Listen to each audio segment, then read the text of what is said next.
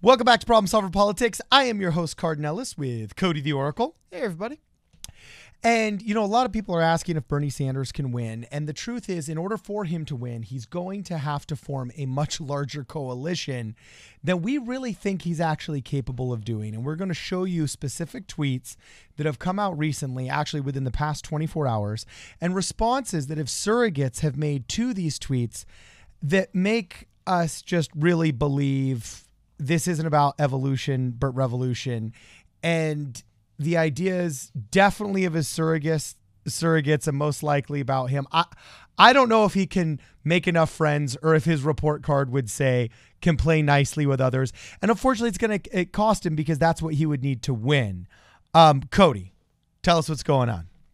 Okay, so basically, hold. We'll take it from the beginning. So this was a tweet I saw yesterday. There's a couple interesting things going on in here. First of all, it appears that Andrew Yang is teasing a 2024 run, so that's pretty cool.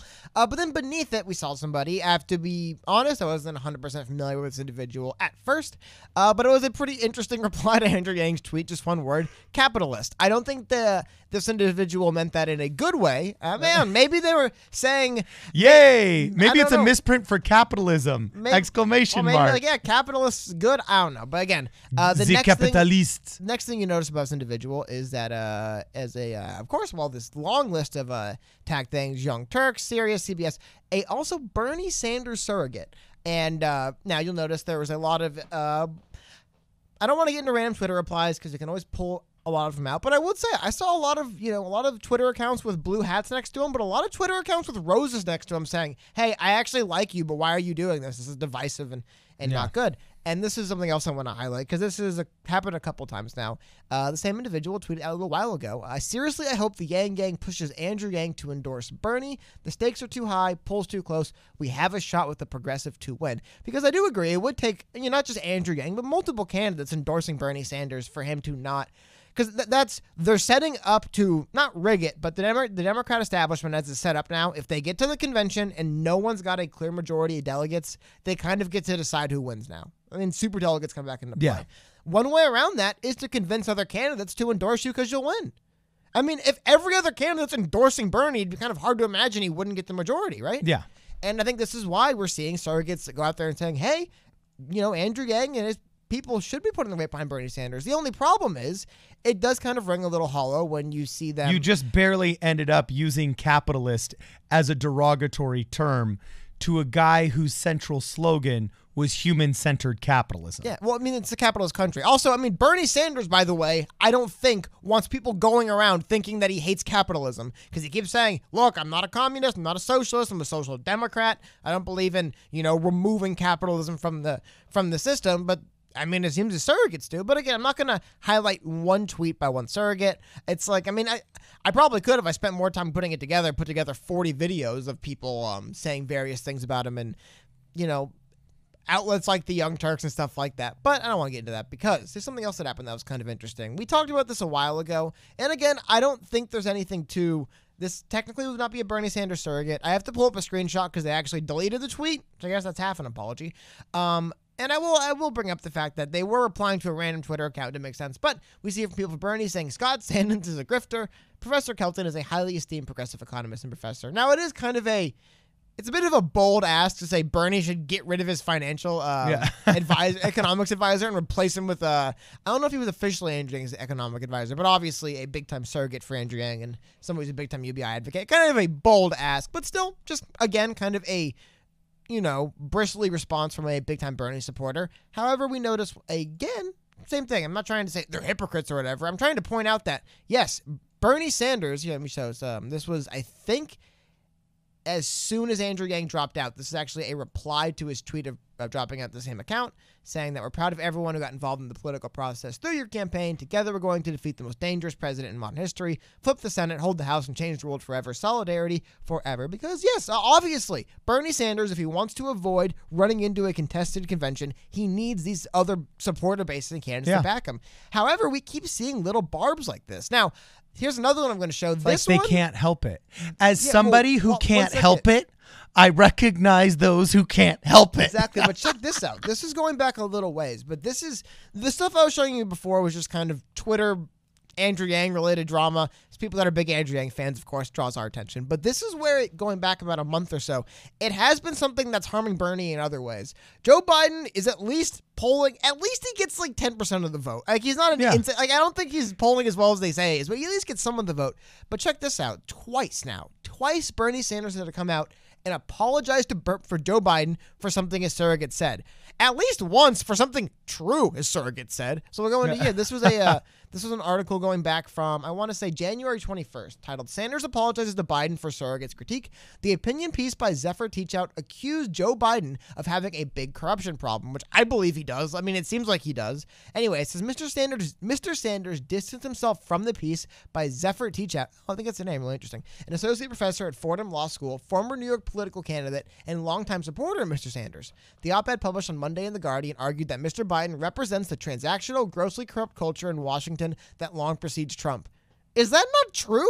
Is that just 100% correct? That's 100% true. And then in an interview later published Monday night, Mr. Sanders said he did not agree. It is absolutely not my view that Joe is corrupted anyway, and I'm sorry that the op-ed appeared, Mr. Sanders told CBS News. Wow, sounds like Bernie Sanders shouldn't even bother running against a not corrupt Joe Biden. This is something, and I don't want to interrupt you. I want you to continue, but I can't help but think this, and this is something that really worries me about Bernie Sanders. And his ability to create a coalition, because if you're going to create a coalition with somebody, there has to be trust in there, and there has to be this concept that there's going to be some amount of loyalty. And I can't think of a single time where Bernie Sanders has stood up for a surrogate that has said something in which he's backed him up. And to a certain extent, it's one of the reasons why I might be a little bit nervous working for the Trump campaign. Trump has discarded people that fought so hard for him. You know what I'm saying? He will dog Jeff Sessions. He will dog Ann Coulter. He will dog Steve Bannon. Everybody that got him to the White House, so much so that you think, gosh, I don't want to feel disposable to this person. Like, once he's used me for what I need, he'll just trash me on Twitter, fire me, and call me a dog-faced whatever, you know? And to be honest with you, I think a lot of people in 2016 thought that in temperament and in personality, that Bernie Sanders was kind of like this glamorized democratic socialist, where he was like the nice version of socialism, not the Leninism we see over here, but the nice kind we hope for, which insinuates a little bit of loyalty, right? But I can't think of a time, Cody. Can you think of a time where he has been loyal to one of his supporters that has said something controversial, where he has backed the supporter instead of backing the establishment that got angry?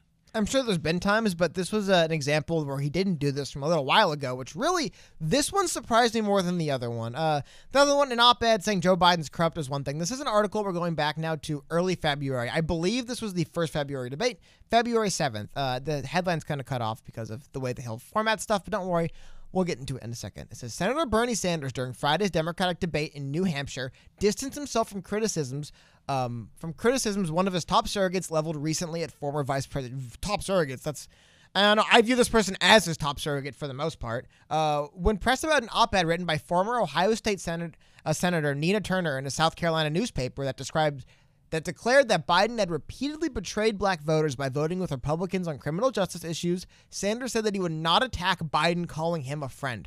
Well, I think what Senator Turner was talking about is some of the early actions of Vice President Biden, but no, Joe Biden's a friend of mine, and I'm not here to attack him. Dude, to this day, whenever I watch one of the Bernie Sanders live stream rallies, which, by the way, he does a very good job of live streaming, I see Nina Turner up there every single time. Yeah, giving these barnstorming speeches, getting people riled up. He won't somebody! Yeah, but he won't even stand up for her. I mean, I get if he disagrees with what she said, it's good for him to go on record, but it is really bizarre to see, like, what's the point of having someone being one of your top surrogates comes down and gives you all these speeches if you can't even trust them to write an op-ed?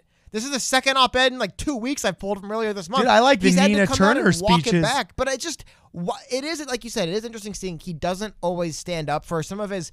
Well, I can't think of a time he did. Can you think of a time that he has? In the 5 years that he's been... Top of my head, no, but I guarantee you it's happened plenty of times.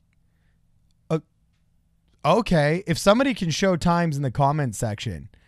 Because, dude, the Project Veritas guys, he threw underneath the bus. No, he hasn't commented on them. Okay, same thing. No, it isn't. Your silence is deafening. They don't exist. Okay, so he's either saying, yes, I agree with putting people up against the wall. You know what I'm saying? Which is what the Project Veritas guys show was the suggestion. And first was going to be the media and then the establishment Democrats. You know what I'm saying? So either he tacitly is endorsing it or his silence is rejecting it. One of the two. Either way, it doesn't show any kind of loyalty to the cause or the person or whatever. He fired one of them. Nina Turner gets toasted. Yet she's the one that's giving better speeches than Bernie is at these rallies. Yeah. Like Nina Turner has her own micro economy of supporters within the Bernie Sanders supporters. You know what I'm saying? Do you think Bernie Sanders wants to win Ohio? You know, like... Yeah, exactly. Like, yeah, like it is really interesting. It's just, well, and it's another one of those things too, where it's like, okay, Bernie doesn't agree with this at all. If he doesn't agree with what his surrogates are saying, good, he should stand up and say so. It just is weird to me that some of his top surrogates leveling criticisms against his competitors, he has to distance himself from. But at the same time, is he going to get any former Joe Biden supporters if his surrogates throw everything in the book at him? But there's something else I want to highlight. I guess I walk it back. If we were to talk about the most nationally prominent Bernie Sanders surrogate, it would have to be Alexandria Ocasio-Cortez. Alexandria Ocasio-Cortez. Known as AOC. And she recently said something in an interview, which, honestly, I agree with a lot of what you're saying here. It sounds very logical and pretty standard, but it is really interesting because it does split a bit from Bernie's language. She says here that a president can't wave a magic wand and pass any legislation they want.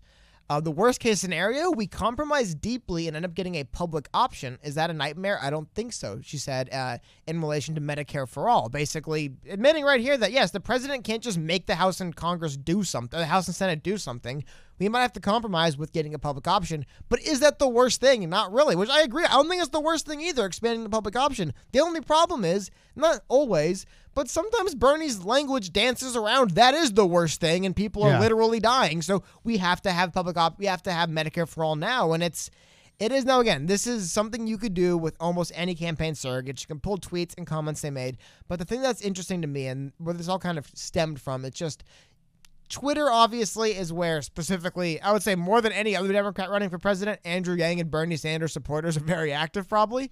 And it would be a silly way to lose support by having people who speak for you just taking little snipes and barbs at candidates like this. Now, and what's Nomiki thinking? Like, is she thinking she's going to convince these people all of a sudden to vote for Bernie now? Well, it's just by just like calling them filthy capitalists. Well, that's weird. But the other weird thing is just the other thing I want to bring up though is, well, stuff like this I think is the surrogates shouldn't be doing.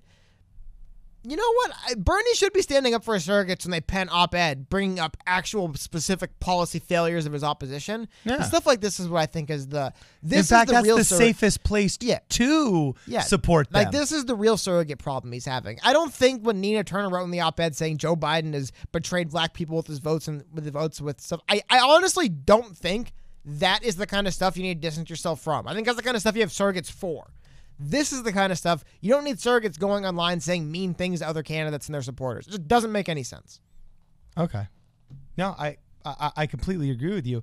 And to a certain extent, I think you said something really interesting too, where you just said one of the biggest problems we have is the lack of leadership in these parties, because there actually is an importance to having a good system in which a young and unexperienced person can go in, learn the ropes, not be corrupted, learn how to work hard, and have the system function well, in which experienced individuals are given value. That is kind of something that we've lost a little bit in the past 5 or 6 years, as we've gotten so tired of a rancorous and corrupt and divisive Congress that has brought everything to a grinding halt, all progress to a grinding halt, that now, I mean, starting with Sarah Palin and Bernie Sanders in 2015, leading to the crescendo. Oh no, sorry. Not 2015 Sarah Palin, obviously. You mean Hillary Clinton?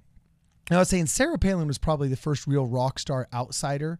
I think that where really massive volumes of people, especially augmented by a social media presence, started placing inexperience in Washington over experience in Washington. Wasn't Sarah Palin one of the main reasons why McCain got smoked? Was because like no one took her serious? No, that was a bad idea? I'm not saying that she did, that she was not a bad decision for VP or that she wasn't part of the reason why he lost. But I'm saying she was the first real kind of like social media outsider rock star in which somebody was giving more credit for being an outsider than an insider.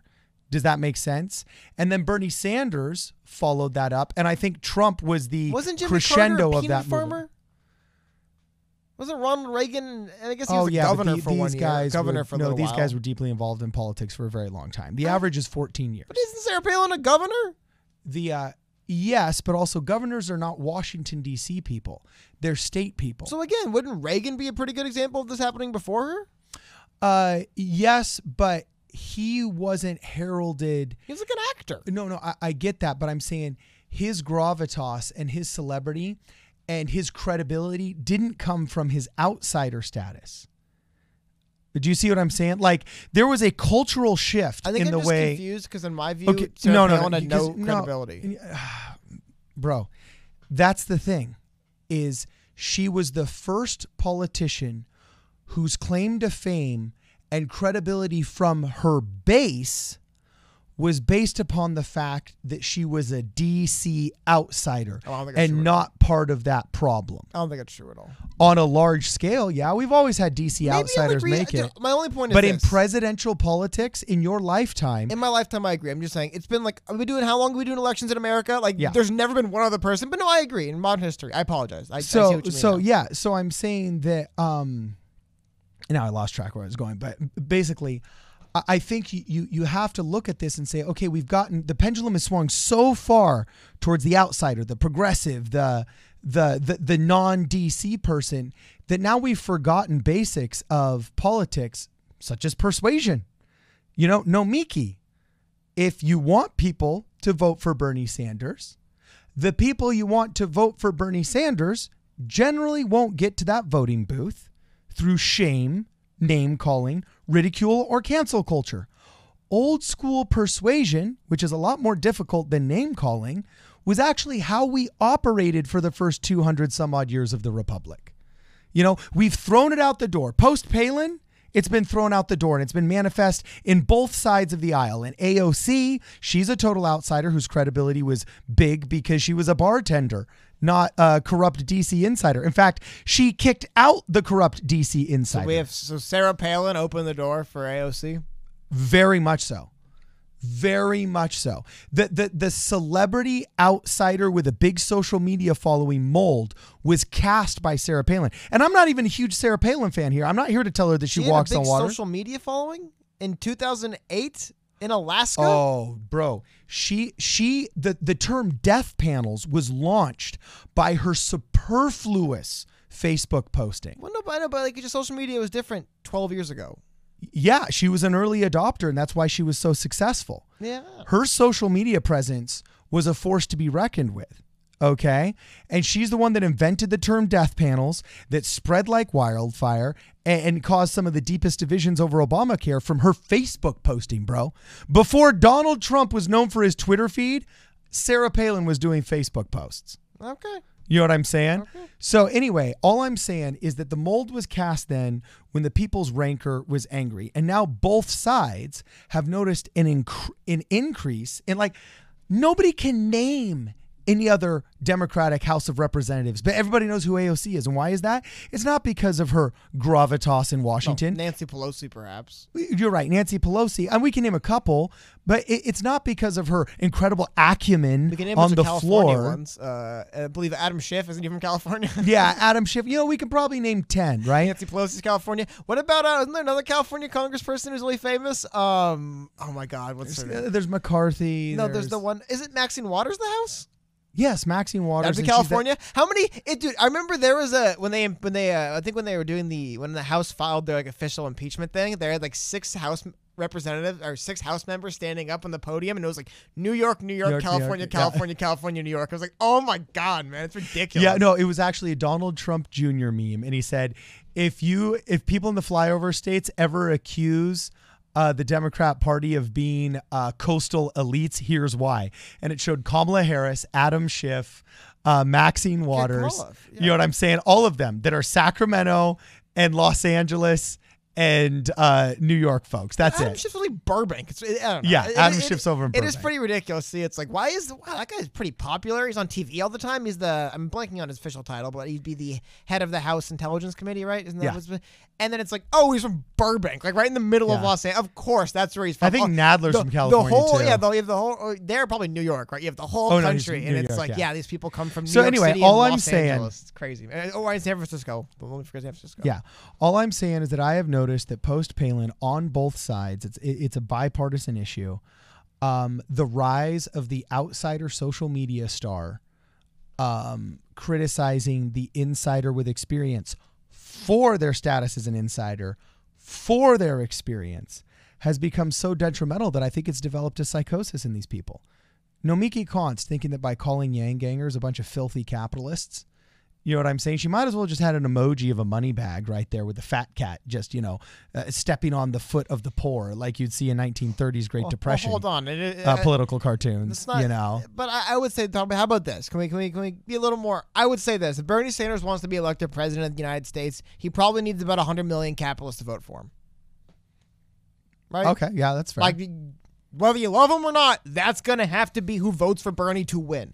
And I think, Okay. yeah, this is I don't think accusing Joe Biden of having a bad voting record, that is not the kind of divisive rhetoric he has to avoid. Accusing other candidates of being capitalists or acting in bad faith or being stupid, that's what you have to avoid. And it's a fine line, but like I said, this kind of stuff isn't the biggest deal. It's one tweet. It's got 700 likes, not the biggest tweet ever made. One of them is me, by the way, because I like to like tweets so I can keep track of them and remember them. But it's not... It is the kind of language I think that is bad for getting enough voters together to win. I don't think calling out Joe Biden and saying, hey, look, Joe Biden's record's bad. I don't think that's the kind of divisive language that's bad. But you're stupid capitalists or you're a capitalist, your supporters are hacks, they're frauds. That's the kind of stuff you want to avoid. It's tough, but it's also why it's really hard to be elected president of the United States of America. And a lot of people try, most of them fail. Yep. So anyway, it's kind of funny. Apparently she got busted in 2019 for pulling an AOC, giving all kinds of money from her campaign to a firm with ties to her boyfriend.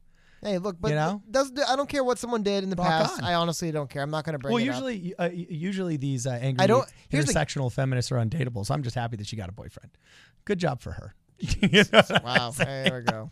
Yeah, we've gone way too long. Okay. So anyway, I don't think it's going to work. And I do want to know one last thing, Cody, before we end here. Do you think, and this is a legitimate question, do you think Bernie Sanders has maximized his slice of the pie, his market?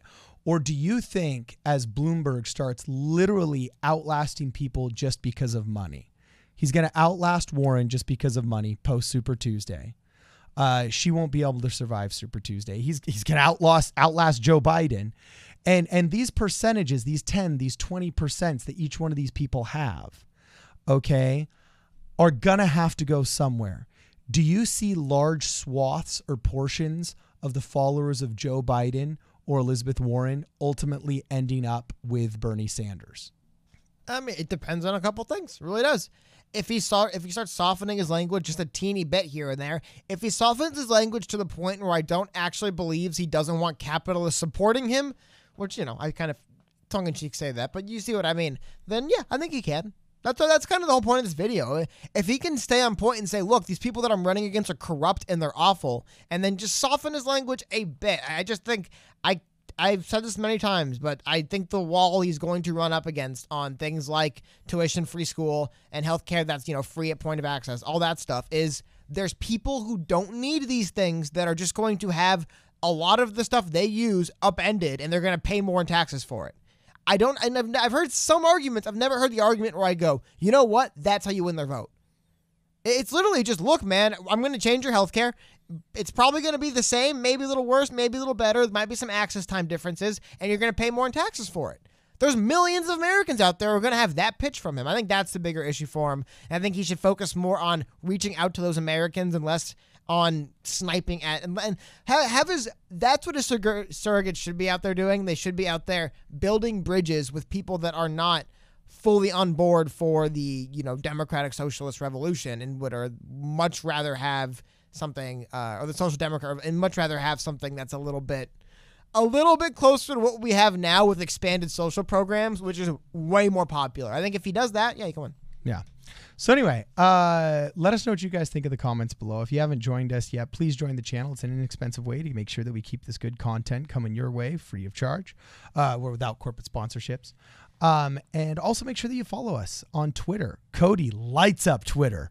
All right. Every day at PSP Radio 1. Check us out on Instagram, Problem Solver Politics. And if you haven't had a chance yet, please like, please share, please subscribe. This is Problem Solver Politics. We'll see you guys in the next video.